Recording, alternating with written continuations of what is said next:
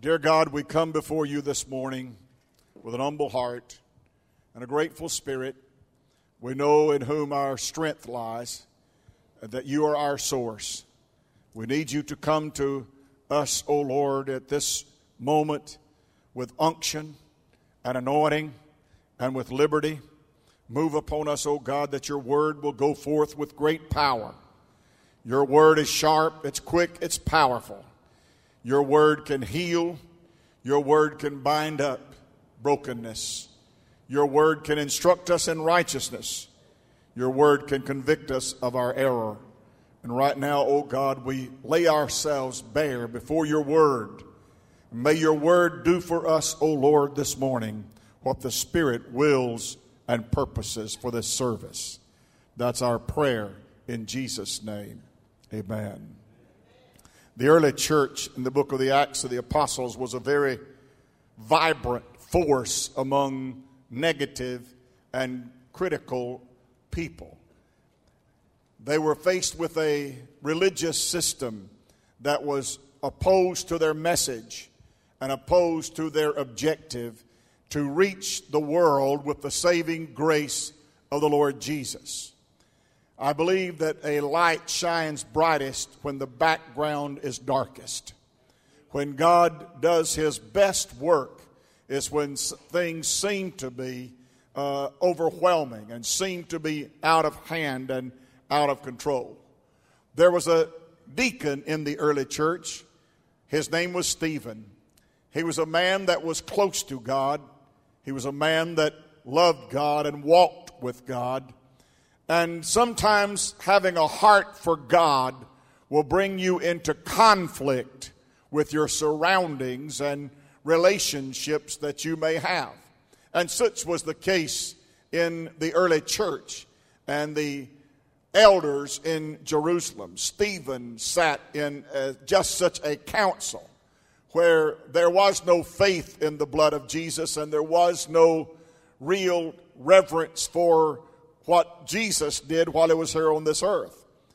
And as part of the Pharisees and Sadducees that made up the Sanhedrin court, then Stephen found himself oftentimes speaking about a Christ and speaking about a message that the other members of the council did not agree with. And such is the occasion of our text this morning. In Acts chapter 7, the Bible tells us that Stephen gave an answer. One verse before I proceed to the main body of the text. To whom our fathers would not obey, but thrust him from them, and in their hearts they turned back again into Egypt. In the 51st verse, after giving such a lengthy dissertation about how God had brought, starting with Abraham, a nation to realize that they were in bondage and needed deliverance, that they were in Egypt, a place where God never intended them to stay. It was a blessing that turned into a curse. You see, if you stay too long where God doesn't intend you to permanently dwell, you'll pick up some habits and you'll develop some mindsets that will enslave you and will cause you misery and much pain. God did great things for Israel, and as Stephen rehearsed all of that before the council, he realized that he wasn't speaking to receptive ears and receptive hearts. So in the 51st verse, he said, Ye stiff-necked and uncircumcised in heart and ears, ye do always resist the Holy Ghost. As your fathers did, you just continue to do the same things. Which of the prophets have not your fathers persecuted? And they've slain them which showed forth of the coming of the just one, of whom ye have been now the betrayers and murderers, who have received the law by the disposition of angels and have not kept it. And when they heard these things, they wouldn't hear the gospel of Jesus. But when they heard of their wrongdoings and their lack of faith, they were cut to the heart, and they gnashed upon him with their teeth. But he, being full of the Holy Ghost. I don't want you to overlook that. But he, being full of the Holy Ghost, looked up steadfastly into heaven and saw the glory of God, and Jesus standing on the right hand, and said, Behold, I see the heavens open, and the Son of Man standing on the right hand of God. You see, I've come this morning to proclaim to you alongside Stephen that salvation is a matter of the heart. The Bible says that with the heart man believeth unto righteousness. The Bible says that from the heart we have obeyed that form of doctrine that was delivered unto us. You see, on the inside of every one of us, there is the seat of our emotions. There's the seat of our feelings. There's the center of our spirit person. And the Bible just simply calls that our heart. Our heart. Now we know the physical organ of the heart. It pumps blood. It is a physical. I'm talking about a spiritual part of you that is called the heart, from which you develop. In fact, the Bible just simply says, out of the heart flow all of the issues of life. The heart is our resolution center.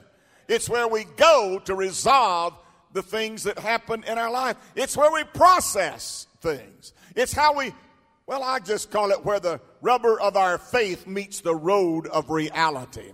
It's where we, for lack of a better time, cipher. It's where we go to figure out how we're going to respond to certain things that happen in our life, or what we hear with our ears and are challenged to believe. Salvation starts out with a matter of a heart being changed. And it happens when your eyes are opened. It happens when you realize you become convicted of sin. But a hard heart can cause you to miss salvation. And a hard heart can make you miss the will of God. John 12:40, Jesus said this, He hath blinded their eyes and hardened their heart, that they should not see with their eyes, nor understand with their heart, and be converted, and I would heal them. In other words, if you can ever see with spirit eyes what God wants to do in your life and your heart, then a conversion can take place. A change can take place. But it has to begin with you seeing with your eyes. Not just with these eyes. Hopefully you see well with them. But he's talking about the eyes of the soul. The eyes of your heart. The eyes of your spirit. And notice that correlation and that connection between how or what you see with what you really believe and act upon.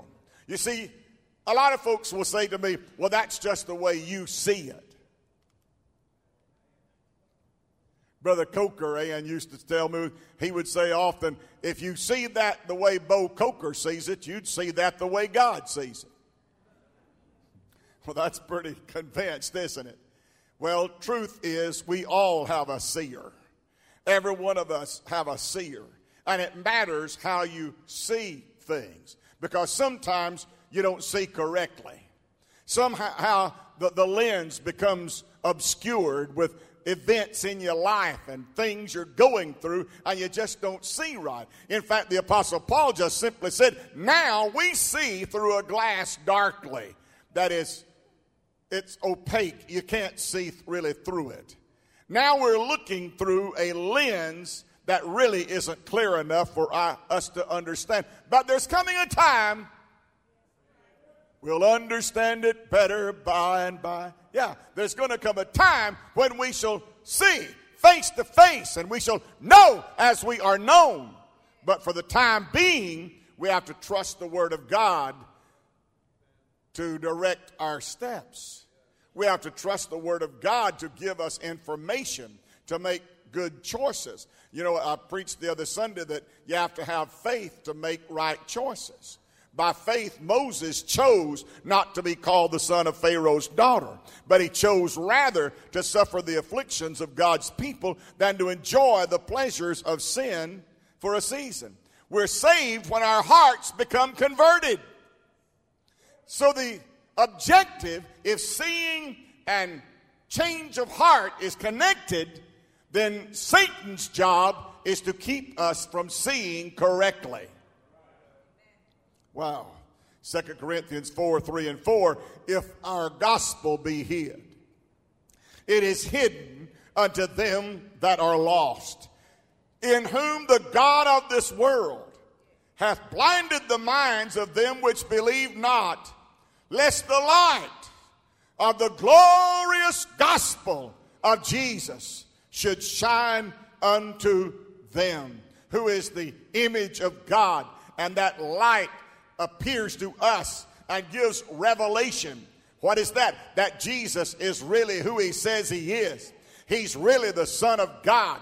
He's really the Savior of the world. He's really the gift of God's grace. He's really the propitiation for our sins. He is really the one who brings salvation. For there is salvation in no other. Neither is there any name under heaven whereby we must be saved. But at the name of Jesus, every knee should bend and every tongue should confess that Jesus Christ is Lord, to the glory of God the Father. Could you give him some praise?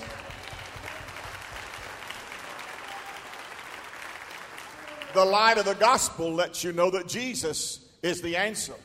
The light of the gospel lets you know that Jesus forgives and pardons our sins.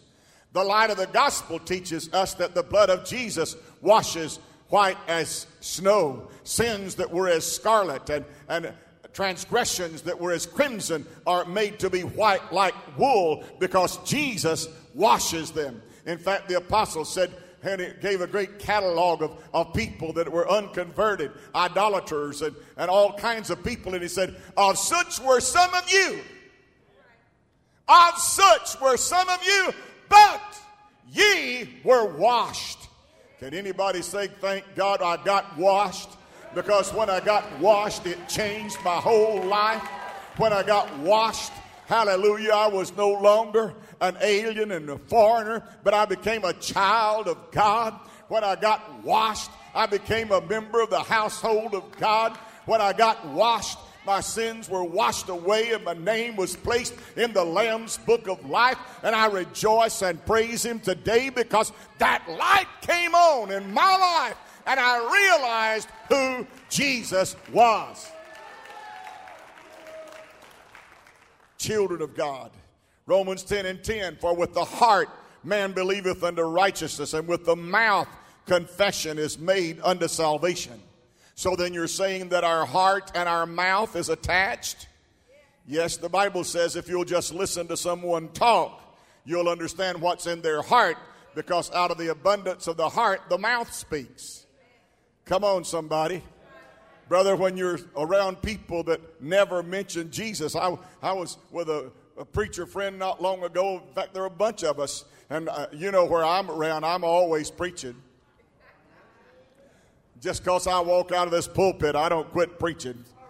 Amen. If I'm sitting beside you, I'll preach to you. If you ask me a question, I'll probably preach to you. Sometimes all you have to do is say hello, and I'll start preaching to you.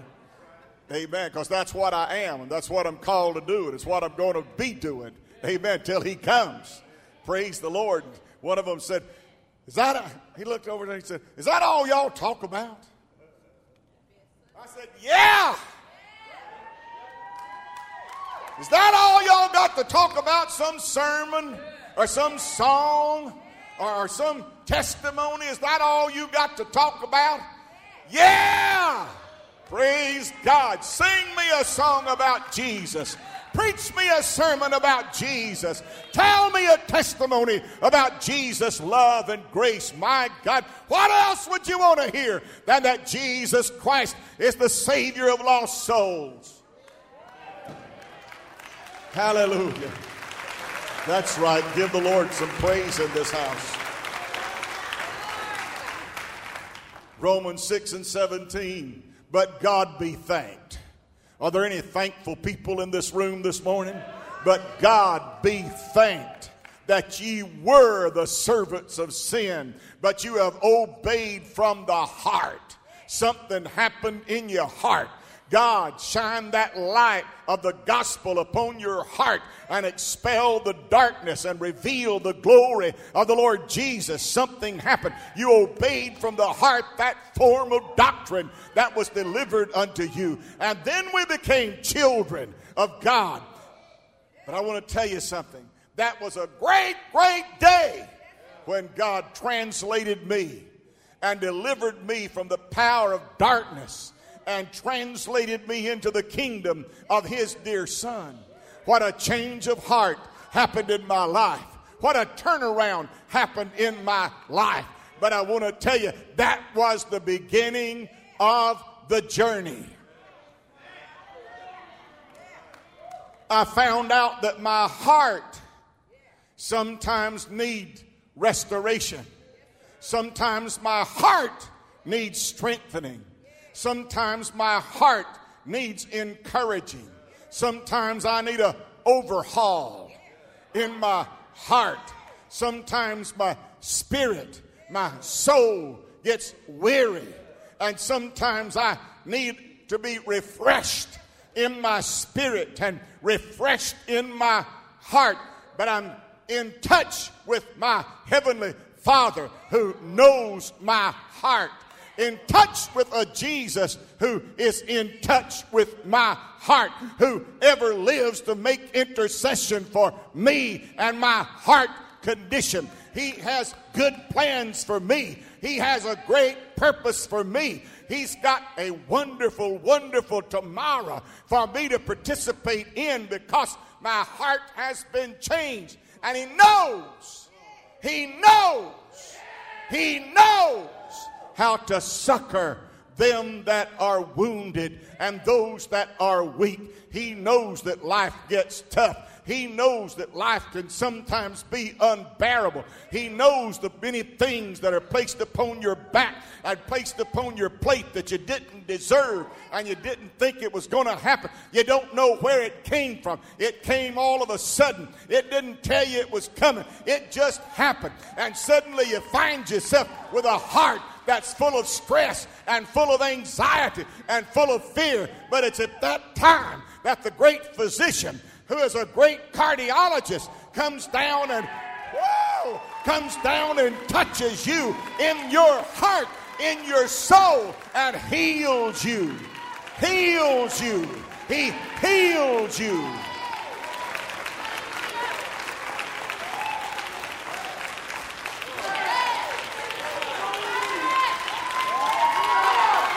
Hallelujah.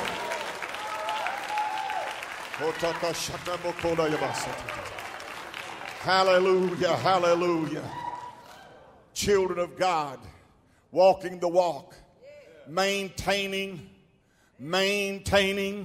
striving, pressing, traveling, urging, going on. Old Brother Jack Carter used to get up to testify on Wednesday night.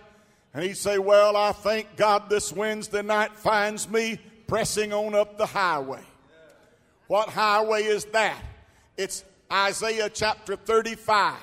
He said, there shall be a way there, and it shall be called the highway of holiness. Praise God. And it's so holy and it's so pure that no unclean thing shall walk thereupon. I just simply call it Highway 35.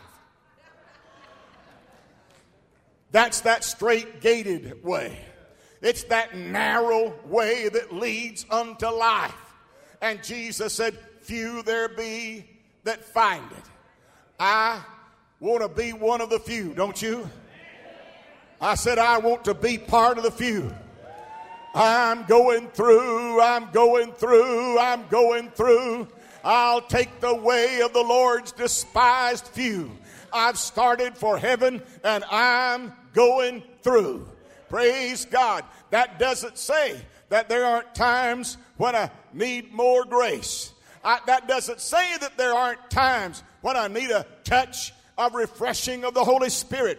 That doesn't say that sometimes things happen that hurt my heart, that cause me to stumble along. Sometimes I get knocked to my knees.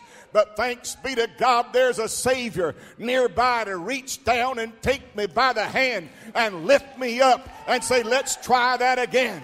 Let's get going again. We're not going to stop. We're not going to let this stop us. We're not going to throw in the towel. We're not going to quit. We're going to keep going because we've got heart. We've got heart. We got something the devil don't have. The Bible said the wicked flee when no man pursues. They don't have heart. You know what the righteous do? The righteous say, tell the enemy I'm coming. Glory to God. I want the devil in hell to know what time I get up every morning. I want him to turn to somebody, oh no, he's up. Glory to God. I don't want him to terrify me. I want to terrify him. I want to let him know that greater is he that is in us than he that is in the world. I want him to know that the God who said all power is given unto me both in heaven and in earth abides with us and in us. He empowers us. He said, behold, you will receive power. After that, the Holy Ghost has come upon you. And these signs shall follow them that believe. They shall lay their hands upon the sick and they shall recover. Oh, glory to God. You've got the power of God in your life. Got the power. Maintain. Go forward. Don't retreat. Go forward. Vince Lombardi took the Green Bay Packers, an expansion team. He built a powerhouse at New York, the New York Giants. He went to a little old place called Green Bay, Wisconsin. Didn't have a pretty field, didn't have a big field. Was at a college campus. Didn't have a great coach. Had a guy named Lambeau that he coached there. But the most prolific coach in football took the most insidious place to take a franchise. Green Bay. Not hardly big as Birmingham. Little bit bigger than Anniston. My Lord, he won games and got to the final against his old team, the New York Giants. Went to the locker room at halftime, and they were losing, behind. And he looked at those off-scouring players that they'd thrown over to him that were in the twilight of their career and looked them in the eye and said, boys, we're going to win this one. And they looked up. He said, because we got something that they don't have. They've got better equipment. They've got a better stadium. They're bigger than us. They got a greater fan base than us. But they don't have our heart. We've got the heart that it takes to win. I want to tell you, if you're a believer on the Lord Jesus Christ, if you're washed in the blood and filled with the Spirit, then you've got heart. You've got something that the enemy doesn't have. You've got something that keeps you going when others quit. You've got something that says, I'm going to press on when others say I've had enough. You've got something inside you that says I can make it when others say I can't take no more. You can go one more step. You'll go another mile. You'll make it to the end of the way because you've got heart. Oh, you got to have heart. You've got to have heart. And the devil is doing everything in his power to keep you from having heart. Are you listening to me? There'll be things that will happen in your life. You may even be like Samson. Samson in Judges 16. How many of you know that the devil does his homework and he investigates and he checks you out? I said he checked you out. He's got you in the card catalog. He knows how to confront you because he can't build the weapon until he knows what you're vulnerable to. He can't plan the scheme. He can't put the snare together until he knows your habits and knows how you act and what it takes to make you quit. But he don't calculate too well. He thought he'd calculated, and he challenged God about Job. But he missed that one. He said, if you'll let me, I'll cause him to curse you to your face. But the Bible said in all of this, Job did not sin with his mouth, neither did he charge God foolishly. He said, I esteem the words of his mouth more than my necessary food. When challenged to throw in the towel and quit by his own wife, he said, that's foolishness. The Lord gives and the Lord takes away, and blessed be the name of the Lord. Though he slay me, yet will I serve him. Though the skin worms devour this body of mine, yet in my flesh shall I see God. These eyes shall behold him and not another. I know that my Redeemer lives, and that he shall stand in the latter day upon the earth. Oh, blessed be God. He missed that one. Thought he had Samson. Planted a scheme because he knew where Samson was vulnerable.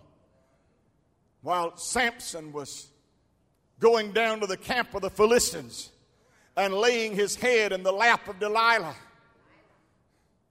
And she began, I can preach about Delilah. When he laid his head in the lap of Delilah, and she said, don't you love me? Listen, guys, the devil will put that pretty little thing in your way to make you lose heart, make you lose out with God.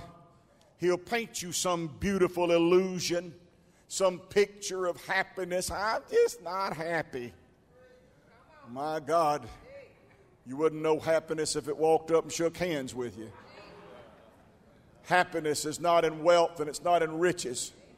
Happiness is not in prosperity and gold and silver, as some men count richness. God doesn't look at it that way. That will never make you happy. This world will never satisfy that longing in your soul. Only Jesus can satisfy your soul. Not riches, not wealth, not power, and not fame. All will leave a vacuum until you've known the love of God, until you've met the Lord Jesus. Then you don't know what happy is. Somebody say amen. That's good preaching. While she tempted him, tell me, well, it's in these green withs. If you'll tie me up with that, I'll lose my power. I'll just be like ordinary. Listen to what he said. I'll be like just an ordinary man. What does that tell me? It tells me that an anointed man is not just an ordinary man. But when he lays his head in the lap of Delilah and starts bartering and trading off his heart. Come on, somebody. Trading off his heart. How can you say, I love you, when you won't confide in me? Come on now, guys. It was a woman in the garden that started all this.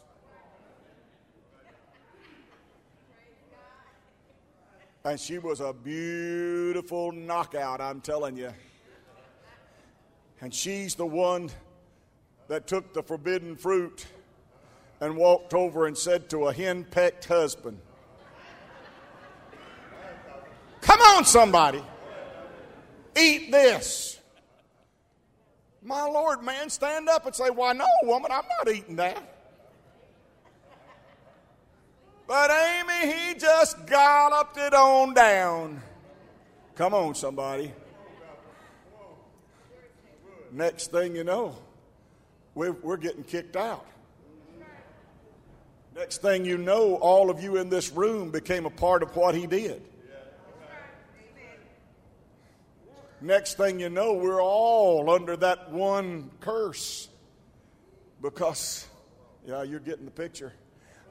How can you say you love me? You say you love me, but you don't love me. When you won't confide in me, This is the third time you've made a fool out of me. Now, a woman don't like being made a fool of. Amen. You've made a fool out of me, and you haven't told me the secret of your great strength. Next verse. With such nagging. That's your NIV. It says it different in the King James, but it says nagging, right? With such nagging. I'm sorry, women, I didn't mean to do this to y'all today, I promise. With such nagging, she prodded him day after day until he was sick to death of it. Boy, I better sit down. Because, buddy, when these women gets through beating me up with their pocketbook, I'm going to be in a mess. Can you believe that she got him to the place that he was so sick?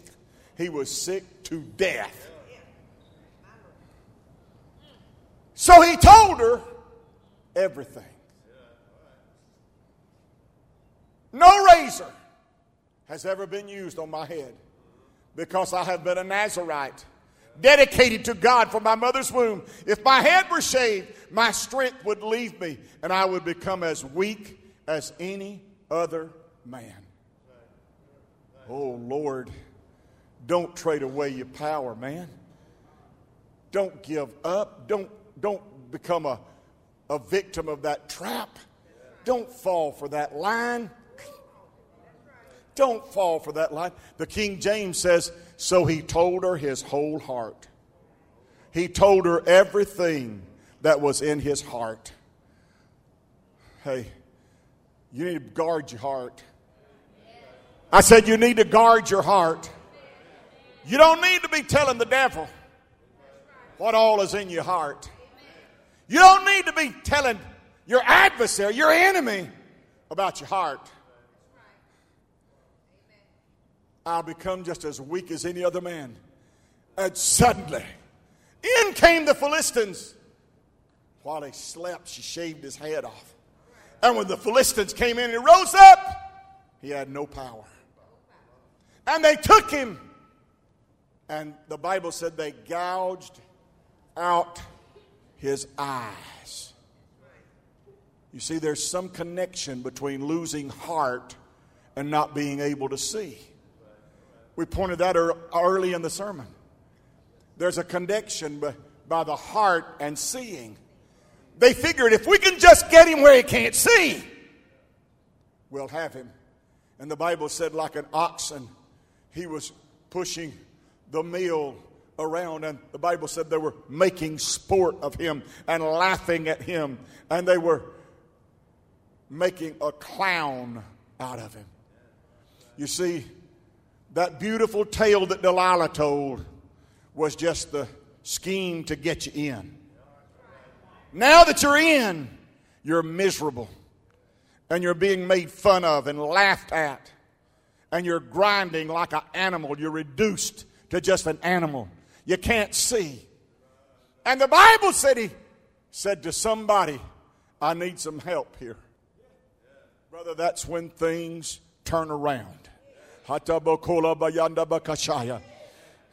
What God is saying, the day you determine you need help, that's the day you'll start picking up and returning back to where you need to be. Somebody, I need some help. Somebody, I need to make a recovery. Somebody, I need to get a healing. Somebody, I want to be used of God again. Somebody, I need to be positioned. Somebody's got to get me in the right place. Would somebody lead me to where the pillars are that hold this whole thing up? Glory to God. Someone took him and he said, so I can lean on him. And he prayed a prayer. You ever heard his prayer?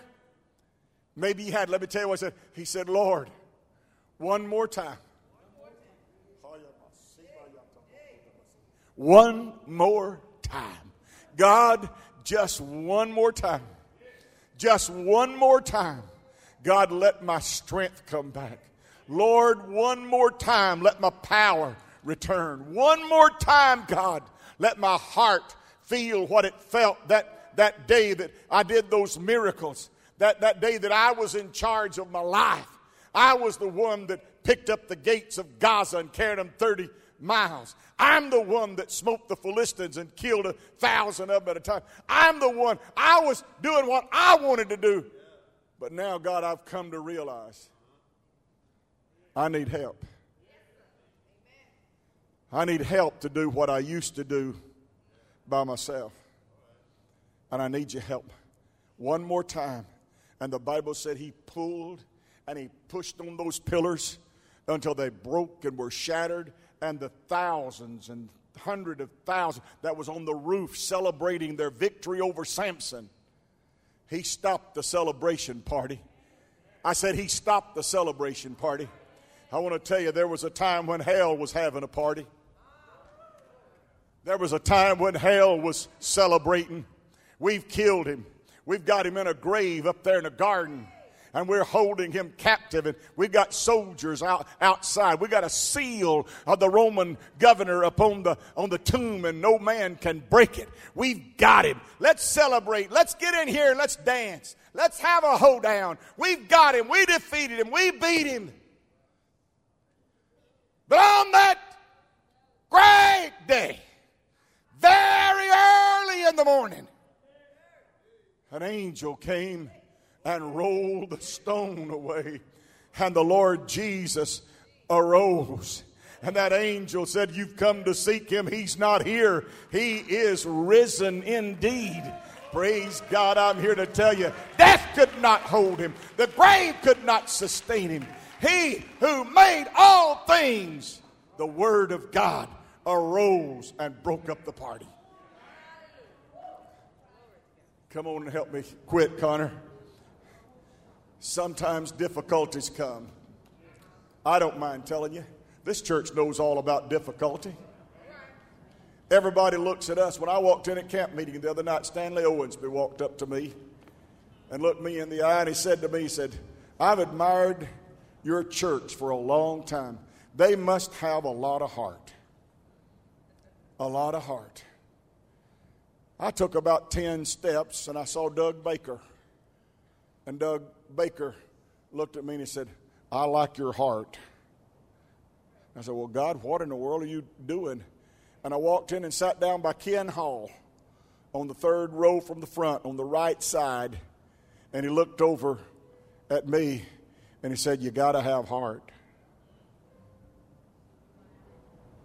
And God said, you preach that Sunday morning to my people and tell them you've got to have heart. Got to have heart. That old determination, that old will, that old stick-to-it-ism that causes you to say, I'll not quit. I'll not give up. I will finish my course. I will go the last mile. In Psalm 119, when talking about these Israelites who lost heart, in fact, the Bible said after they got out of Egypt, on an 80-year process, they'd stayed too long in Egypt, picked up bad habits, didn't know how to worship, didn't know how to communicate with God, got out in the wilderness. And you would think they would have such confidence, but Hebrews 3 says that when they got up there, they provoked God to anger because of the hardness of their heart. In fact, the Bible said, when Moses didn't come back like they thought he would, they just lost heart, and said, well, that God that we've heard about, can't trust him anymore. You women, bring us your gold. You men, bring your gold. We're going to form us a calf, and we're going to make a golden calf and worship it. Brother, what in the world could get you so down in heart that you'd change God's? I talked to a young man's wife last week, and she said, pray for my husband. Said he's lost heart. He's lost heart. They went to Memphis to plant a church. Things didn't work out. It didn't happen like they taught it in the school. What the book says follow all of that, but in reality that didn't work out. And somehow he lost confidence and felt like God had left him and God had forsaken him. I plan to make a road to Memphis soon, because I want to talk to that broken-hearted, down-in-spirit person and tell him God has not given up on you. God is not one that breaks his word. God keeps his word. God keeps his word. In Psalm 119, long about the 112th verse, thy testimonies, verse 111, thy testimonies have I taken as an heritage forever, for they are the rejoicing of my heart. Thy testimonies, I've decided this is going to be forever. I've decided, God, this is always going to be the way it is. I've decided that, Lord, when death comes, it will find me serving you. God, I'm going all the way. It's going to be forever. You see that up there? It shall be my heritage forever. And because I am forever committed, I'm committed to always, and that causes the joy of my heart to rejoice. Boy, isn't that great? I love that. Let me finish. Verse 112. I have inclined my heart. Inclined my heart. I have inclined my heart.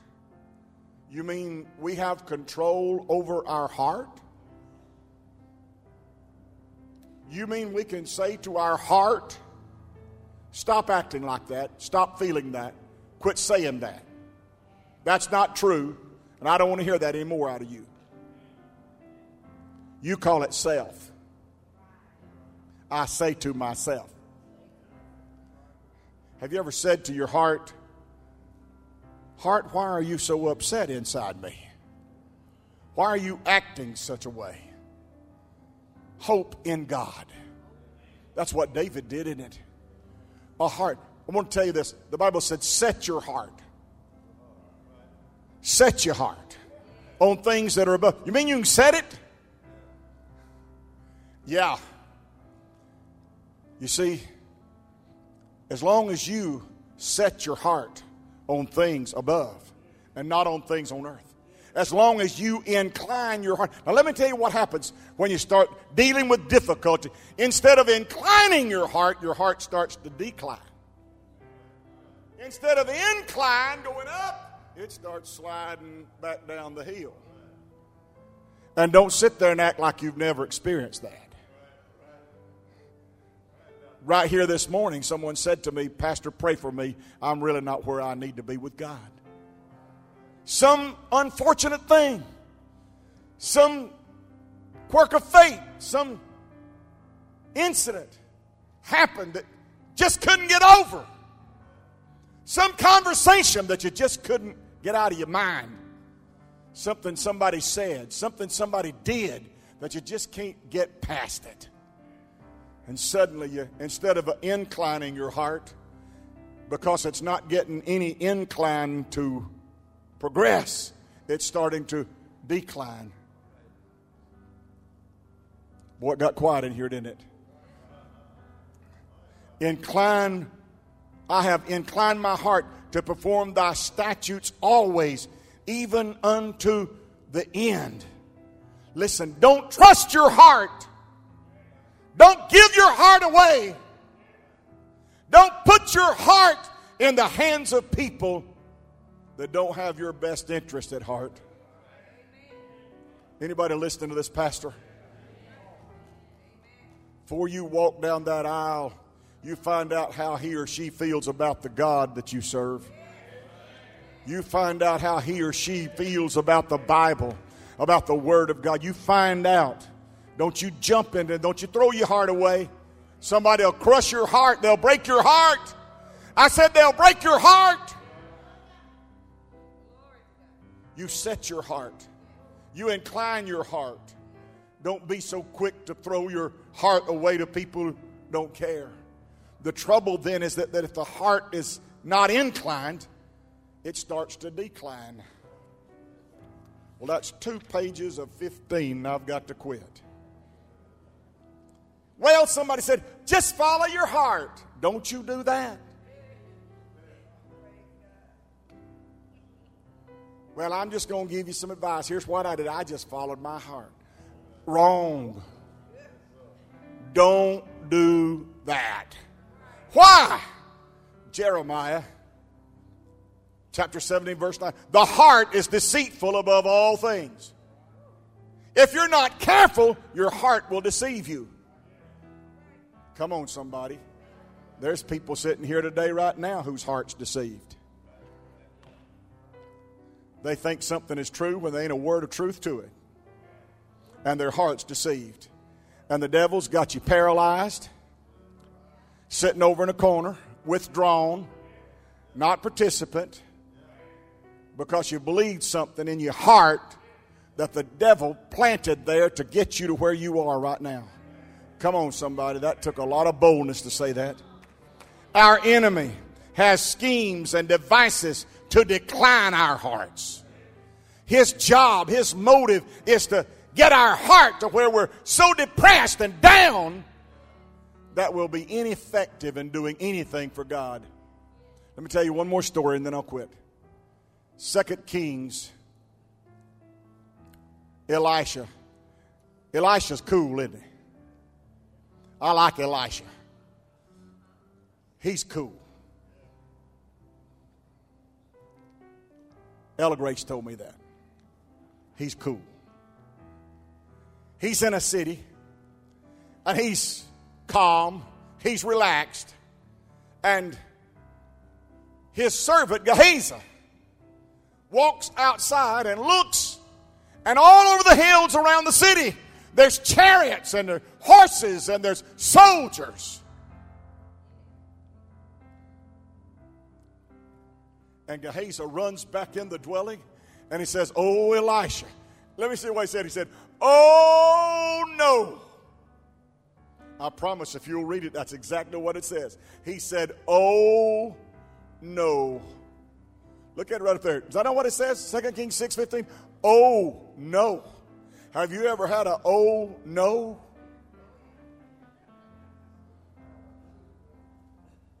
I said, have you ever had a oh, no? Job said, that I feared the most came upon me. And you said, oh, no. The doctor may have told you something and you said, oh, no. The investment banker down there that's got your retirement might have told you something and you said, oh, no. You can get oh, no's from a lot of sources. That mechanic working on your car, you thought it was just a fuse. And he calls you up and says it's going to have a motor job, $4,000, and you said,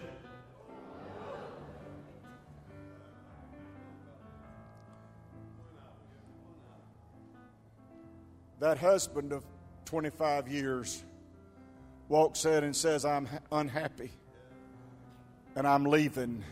And you said, oh, no. Those oh, no times, some of you women didn't say oh, no. Some of you said, oh, yeah. I'm not going to go there, Don. I'm not going to touch that. Don't know. Gehazi. Oh, no, my Lord. And he asked a question, what shall we do? Oh, no, what in the world are we going to do? And I love what he said, next verse. And he said, don't. Well, you're not answering the question. The question is, what are we going to do? And you say, don't. What he was saying was, I'm going to tell you what we're not going to do. Sometimes you need to know what you're not going to do. Because sometimes it's more important what you're not going to do than it is what you're going to do. Don't be afraid. You got to be kidding me. Lord, you see all this army. We're overwhelmed. We're outnumbered. We haven't got a chance. And listen to what he said. Those who are with us are more than those who are with them.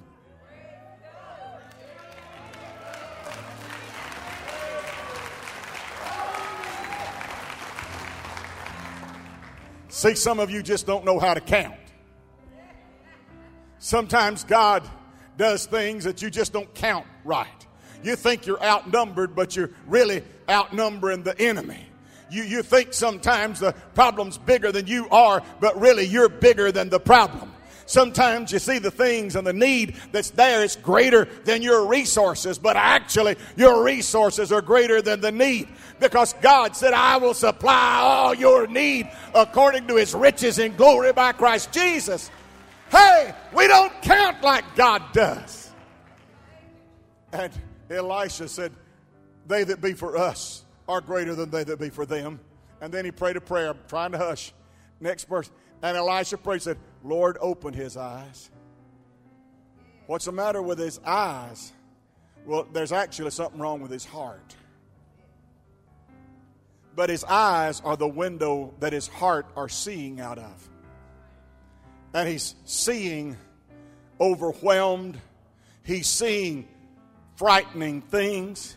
He's seeing things that cause his heart to melt. And Lord, we need his eyes to be changed and the scale to fall off of his eyes. He can't see correctly. He sees what the devil wants him to see. He sees what the enemy has planned and programmed for him to see. But God, you've got the real thing. I want you to take the fade off, and I want you to take off the scales, and I want you to let him see the real picture like it really is. Then the Lord opened his eyes. Makes your heart feel better when the Lord opens your eyes. I said, when you see things correctly, your heart feels better. When he saw and he had the scales fall off of his eyes, and he looked and he saw the hills were full of horses and chariots of fire all around Elisha. You see, God's given us a promise. The fire won't consume you. The fire won't overwhelm you. The flood waters may rise, but the flood will not overflow you. God is with us, not against us. Hallelujah. We're above and not beneath. Hallelujah. We're the head and not the tail. We're blessed and not cursed. We're victor, not a victim. And God has so fixed it that if we see correctly and see like God wants us to see, our heart will feel better. And we'll rejoice. Stand with me, please. I thank God I met Stanley Owensby and Doug Baker and Ken Hall at camp meeting the other night, because I've enjoyed preaching what God gave me to tell you today. You got to have heart. You got to have heart. Can you imagine when the king, Ahasuerus, said to Daniel, "Oh, Daniel, I have messed up so bad. I have really blown it. You're my friend. I don't want anything bad to happen to you, but I was tricked into passing some legislation." And it says that if you hear the music and you don't bend, you don't bow, or you pray. In fact, they told me that you was praying 3 times a day. And it was a problem for them, and they made a law and a decree and got me to sign it that anybody that does that, prays to the God of heaven, has got to go in a lion's den.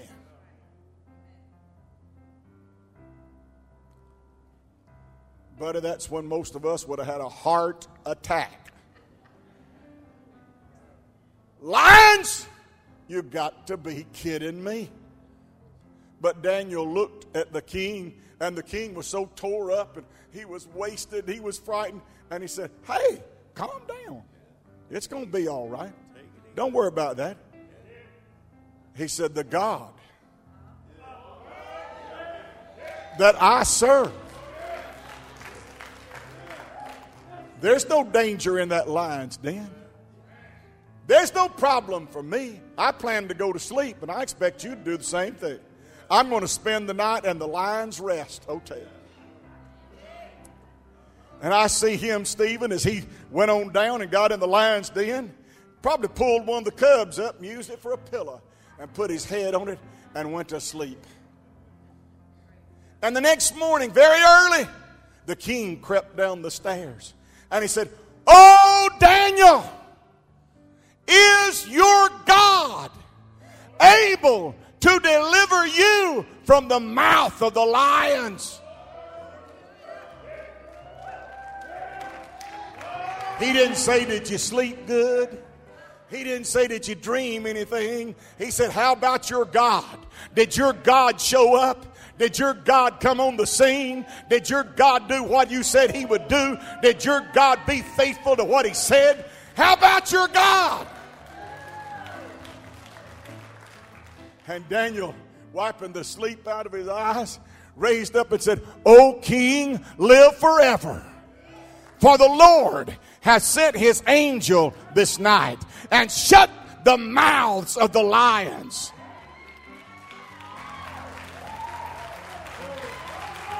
Oh, who is on the Lord's side? If God be for us, who could be against us? You gotta have heart. I said you gotta have heart. Glory to God. Point your hand up here at this pulpit. I'm going to pray for you. God, in Jesus' name, I bring every soul under this roof right now before the altar of God. Right now, oh God, I focus my whole attention upon you, looking right straight into your wonderful face. Everything of this earth, oh Lord, is secondary at this moment. But right now, oh Lord, I bring this flock of God as a shepherd into your presence.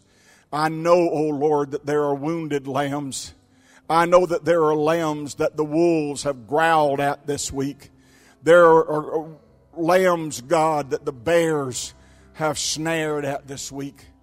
But God, we're happy to find ourselves this morning in the presence of the Good Shepherd.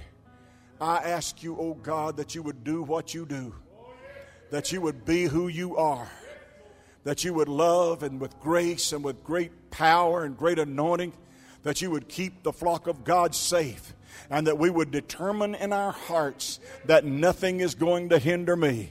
I'm going to serve the Lord all of my days. All of my life I'm going to trust him. Times may come and afflictions may appear in my life, but the Lord delivers out of them all. I am yours, God. You are mine. I'm your daughter. I'm your son. I'm your child. And my heavenly Father watches over me. Oh, thank you, Jesus. Thank you, Jesus. Now, for about 30 seconds, could you offer up the greatest praise that you can give to the Lord this morning?